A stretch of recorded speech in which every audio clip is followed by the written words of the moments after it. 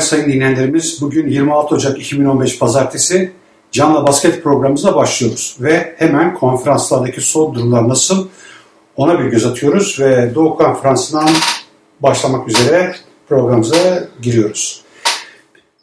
Doğu'da birinci sırada Atlanta Hawks 37 galibiyet 8 yenilgiyle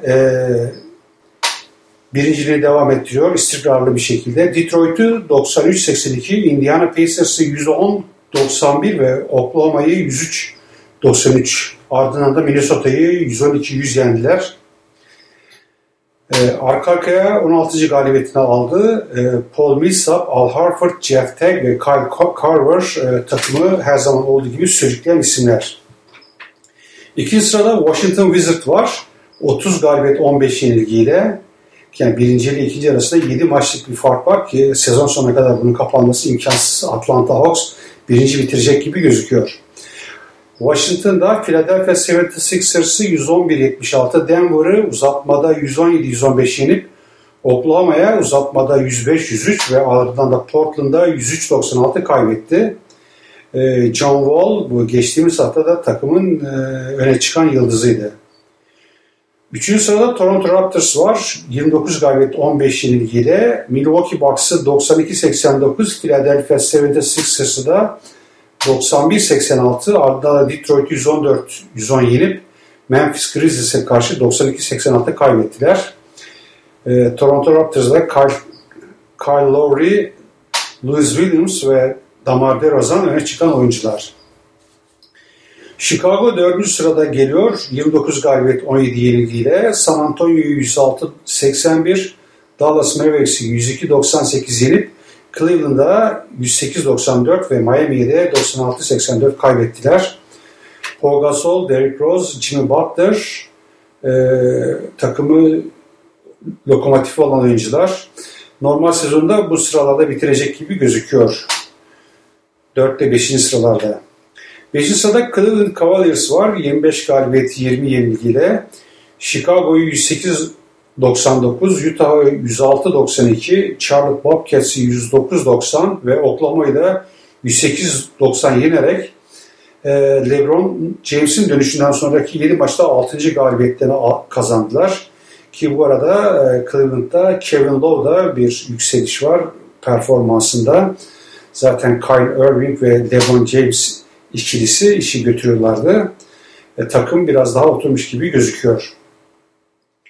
6. sırada Milwaukee Bucks var. Ersan'ın takımı 22 galibiyet 22 yenilgiyle. Onlar da Detroit Pistons'ı 101-86 yenip Toronto Raptors'a 92-89, Utah'a 101-99 ve San Antonio Spurs'a da 101-95 yenildiler. Milwaukee'de de bir düşüş gözüküyor. Ersan Toronto maçında 23 dakika süre aldı. 14 sayı, 7 rebound, 1 blokla oynadı.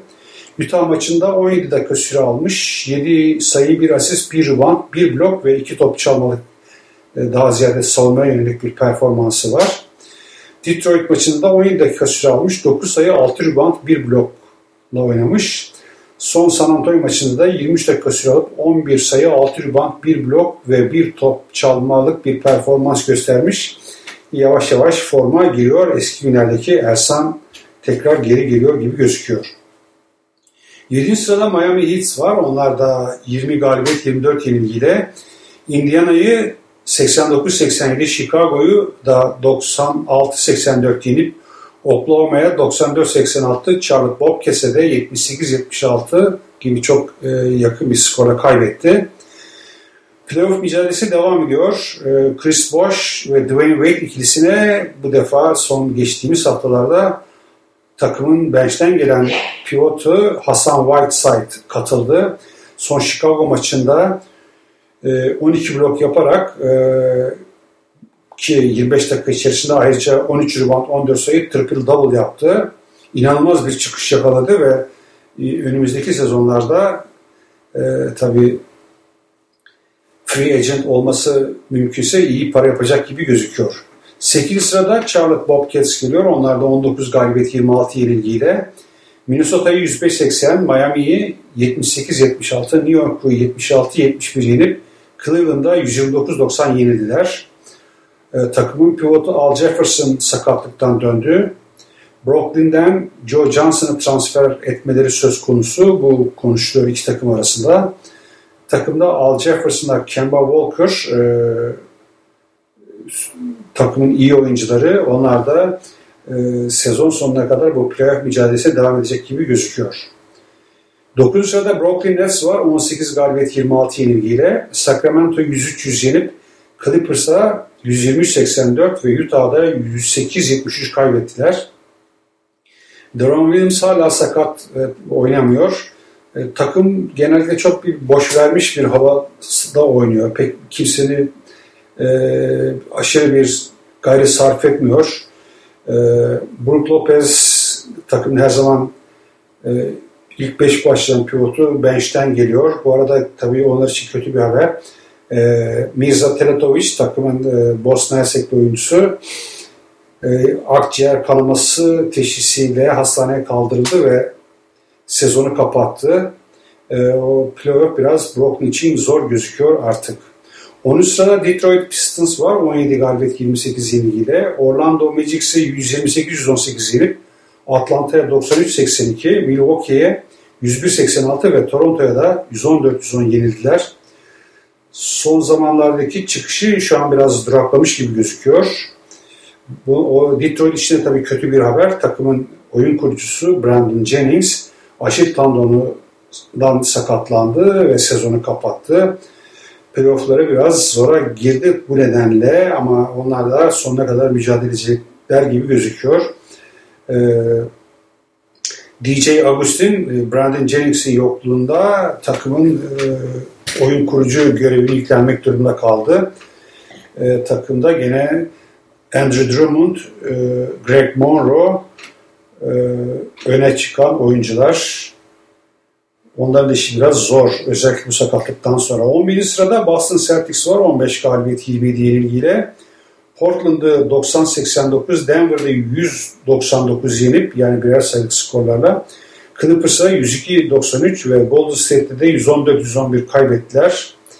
Hala playoff şansı var gibi gözükse de onlar da bu ara bir çıkış yakaladılarsa da pek istikrar gitmiyorlar. Jeff Green, Jared Salinger ve Avery Bradley takımın lokomotif oyuncuları. 12. sırada Indiana Pacers var. 16 galibiyet 30 yenilgiyle. Orlando Magic'si 106-99 yenip Houston'a 110-98, Atlanta Hawks'a da 110-91, ardından da Miami'ye 89-87 kaybettiler. Her geçen gün playoff şansları yok. Yani iyice azalıyor.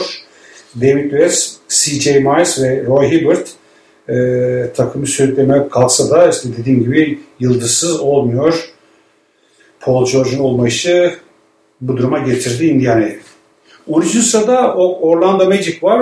Onlarda 15 galibiyet 32 yenilgiyle. Detroit'e 128-118, New York Knicks'e 113-106 ve Indiana'ya da 106-99 kaybettiler. Son 5 maçın hepsini daha doğrusu Orlando kaybetti. Hiç maç kazanamadı. Nikola Vucevic, Tobias Harris ve Victor Oladipo'nun çabaları onların playoff'a gitmesine yeterli olmayacak. 14. sırada Philadelphia 76ers var. Onlarda 8 galibiyet 36 yenilgiyle.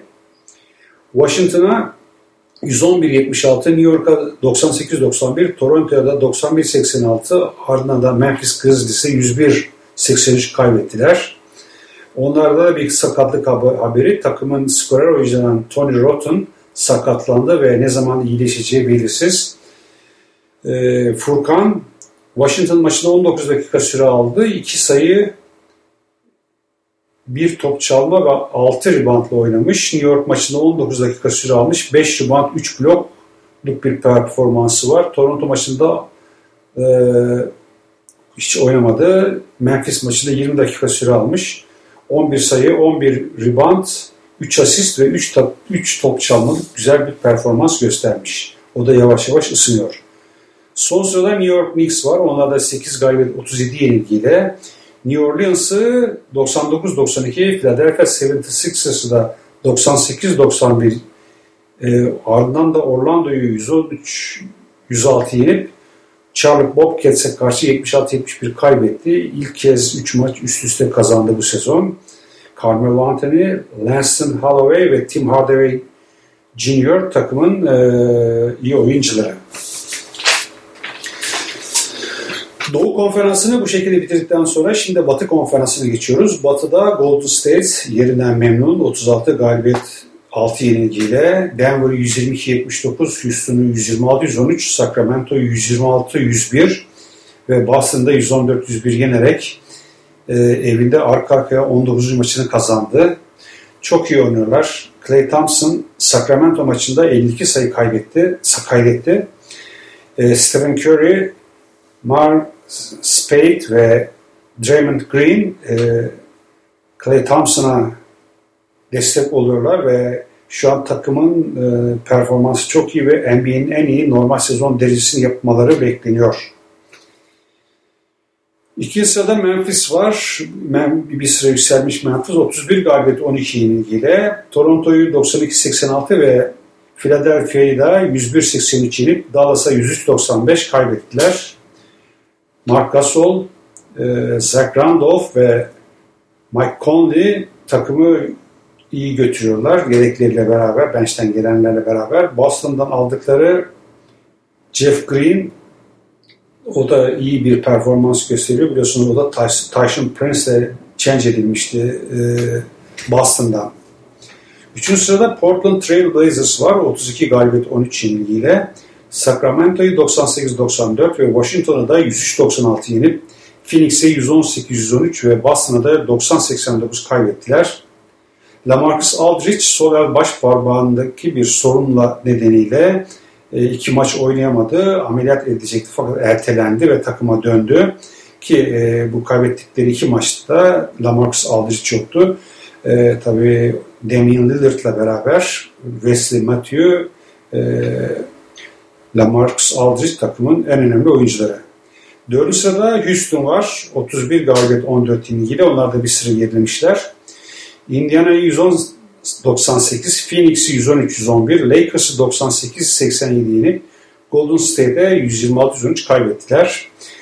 James Harden takımı skor olarak hakikaten tek başına sırtlıyor desek yeridir. Dwight Howard ve Terence Jones da buna katkı sağlıyor.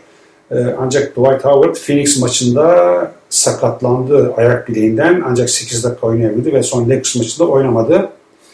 Bakalım ne zaman dönecek. 5. sırada gene bir sıra yükselen Los Angeles Clippers var.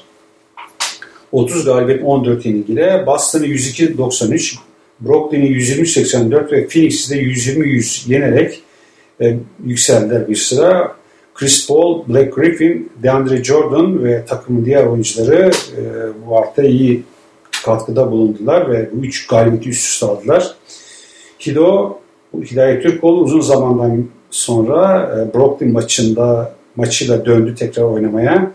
Brooklyn maçında 15 dakika süre almış. 5 sayı, 5 rebound, 1 asist, 1 blokla oynamış. Phoenix maçında 11 dakika süre alıp 5 sayı ve 1 asistle oynamış. 6. sırada Dallas Mavericks var. Bir sıra gerilemiş onlarda. 30 galibiyet 15 yenilgiyle. Memphis'i 103-95, Minnesota'yı 98-75 yenip Chicago'ya 102-98 ve New Orleans'a da 109-106 kaybettiler.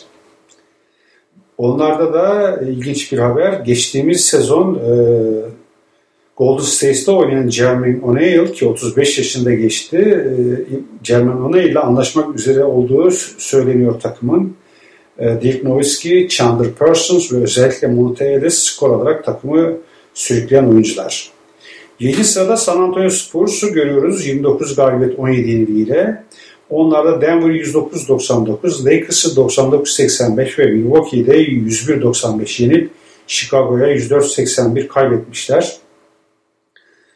Kawhi Leonard'ın sakatlıktan dönüşüyle San Antonio'da bir kıpırdanma var. Daha çok maç kazanmaya başladılar. Tabii Tim Duncan, ona ilave Tim Duncan, Tony Parker ve Manu Ginobili ile daha iyi bir derece yapacaklarını sanıyorum ilerleyen zamanlarda. 8. sırada Phoenix Sun var. Buradan itibaren 8. sıradan itibaren değerli dinleyenlerimiz artık 3 takım aslında kıyasıya bir mücadele yapacaklar playoff için. Phoenix 26 galibiyet 20 yenilgiyle 8. sırada. Son zamanlarda son 2 maçında New Orleans'a 110-106 ve Clippers'a da 120-110 kaybettiler. Onlar da hemen arkalarından gelen 2 takım New Orleans ve Oklahoma City Thunder'ın nefeslerini ensesinde hissedecekler. Goran Dragic düzeltiyorum. Eric Bledsoe, Isaiah Thomas bu geçtiğimiz hafta skor ve oyun yönünden takımın iyi oyuncuları. Hala her ne kadar 3 maç önünde olmasına rağmen New Orleans'ın bu çekişme sürecek gibi gözüküyor. 9. sırada New Orleans Pelicans var. Ömer'in takımı 23 galibiyet 21 yenilgiyle. Los Angeles Lakers'ı 96-80, Minnesota Timberwolves'ı 92-80 ve Dallas Mavericks'i 109-106 yenerek playoff şansını sürdürüyor. Anthony Davis, Tyreek Evans, Ryan Anderson skor olarak öne çıkan oyuncular. Ömer Lakers maçında 30 dakika süre almış, 6 sayı 10 rebound 2 asistle oynamış. Minnesota maçında 33 dakika 5 sayı 4 rebound 1 blok ve Dallas maçında da 24 dakika 10 sayı 11 rebound 1 top çalma performans göstermiş. 10. sırada hemen New Orleans'ın arkasında 22 galibiyet 22 yenilgiyle Oklahoma City Thunder geliyor. Miami'yi 94-86, Washington'ı 105-103 bu uzatmada yendiler. Atlanta'ya 103-93 ve ardından da Cleveland Cavaliers'a 108-98 yenildiler. Onlar da inatla playoff'u kovalıyorlar. Kevin Durant, Russell Westbrook gibi yıldızlarıyla bunu yapabilecek kapasiteler ama önceki programlarda söylediğimiz gibi Kevin Durant'ın daha sezon başında sakatlanması ve arka arkaya maç kaybetmeleri onları biraz zora soktu. Ayrıca Reggie Jackson ve Serge Ibaka da takıma katkı veren diğer oyuncular. 11. sırada Denver Nuggets var. 18 galibiyet 26 yenilgiyle. Golden State'e 122-79, San Antonio'ya 109-99, Boston'a 100-99 ve Washington'a da 117-115 uzatmada yenildiler. Arka arkaya 6 maç kaybettiler. Playoff şansı aşağı yukarı pek yok onların. Ty Lawson, Aaron Aflalo ve Jamir Nelson geçtiğimiz hafta öne çıkan oyuncular. Bu arada takımın en skorer oyuncusu olan Ty Lawson içkili araç kullanırken polis tarafından yakalandı, tutuklandı. Daha sonra kefalette serbest bırakıldı. Mahkemesi devam edecek. Demek içki içince daha çok skor yapıyor anladığımız kadarıyla. 12. sırada Sacramento Kings var. 16 galibiyet 27 yenilgiyle. Portland'a 98-94, Brooklyn'e 103-100 ve Golden State'e 126-101 yenilerek yenilgi serisini 6 maça çıkardılar, öyle diyelim. DeMarcus Cousins, Darren Collison ve Rudy Gay'in çabaları pek yeterli olmuyor. 13. sırada Utah Jazz var. 16 galibiyet 28 yenilgiyle. Milwaukee'yi 101-99 ve Brooklyn'i 108-73 yenip Cleveland'a 106-92 kaybettiler. Enes Cleveland maçında 33 dakika süre aldı. 24 sayı, 17 rebound, 1 asist, 1 top çalma. Milwaukee maçında 36 dakika süre aldı. 23 sayı, 16 rebound, 1 blok, 2 top çalmayla oynadı ki bu iki maçta çok üstün bir performans gösterdi. Fakat arkasından Brooklyn maçında 28 dakika süre alıp 10 sayı 4 rebound, 1 top çalmalık bir performans göstermiş. Yani o önceki iki maçına göre bir aylık düşüş olmuş. Utah'ta da Derek Favors, Enes Kanter, Gordon Hayward öne çıkan oyuncular. Onlar da geçici anlaşma yaptıkları Elijah Millsap'la 3 yıllık bir kontrat yaptılar. 14. sırada Los Angeles Lakers 12 galibiyet 33 yenilgiyle geliyor. Phoenix'e 115-110, New Orleans'a 96-80, San Antonio'ya 99-85 ve Houston'a da 99-87 kaybedilerek 8 maçlık bir mağlubiyet serisi yakaladılar onlar da. Bu arada tabii ilginç bir haber. Kobe Bryant sağ omuzundan sakat ve ameliyat olacak. Çarşamba günü en son bugün aldığımız haberlerde. Ve sezon onun için bitti. Hatta sezon sonunda daha önce söylemiştik. Muhtemelen bırakabileceği de söz konusu. Nick Young, Jordan Hill, Carlos Boozer takımı skor olarak sürüklüyorlar. Son 3 maçta da koç bir değişiklik yaptı. Değişik bir beşle başlıyor. Çaylak oyuncu guard olarak Jordan'ı guard olarak oynatıyor. Diğer Kanadalı oyuncuyu pivot olarak oynatıyor. Robert Sacre'yi. Ne yaptığını biz de anlamış değiliz koçun. Son sırada Minnesota Timberwolves var. O da yerinden memnun. 7 galibiyet 36 yenilgiyle. Charlotte'a 105-80, Dallas'a 98-75, New Orleans'a 92-84, Atlanta'da 112-100 kaybettiler. Onlarda ilginç bir haber. Nikola Pekovic uzun zamandır sakattı. O da sakatlıktan döndü ve oynamaya başladı. Andrew Wiggins ve Williams takımın skorer elemanları. Evet değerli dinleyenlerimiz, bugünkü programımız da burada sona eriyor. Haftaya tekrar beraber olmak ümidiyle hepinize iyi günler diliyorum.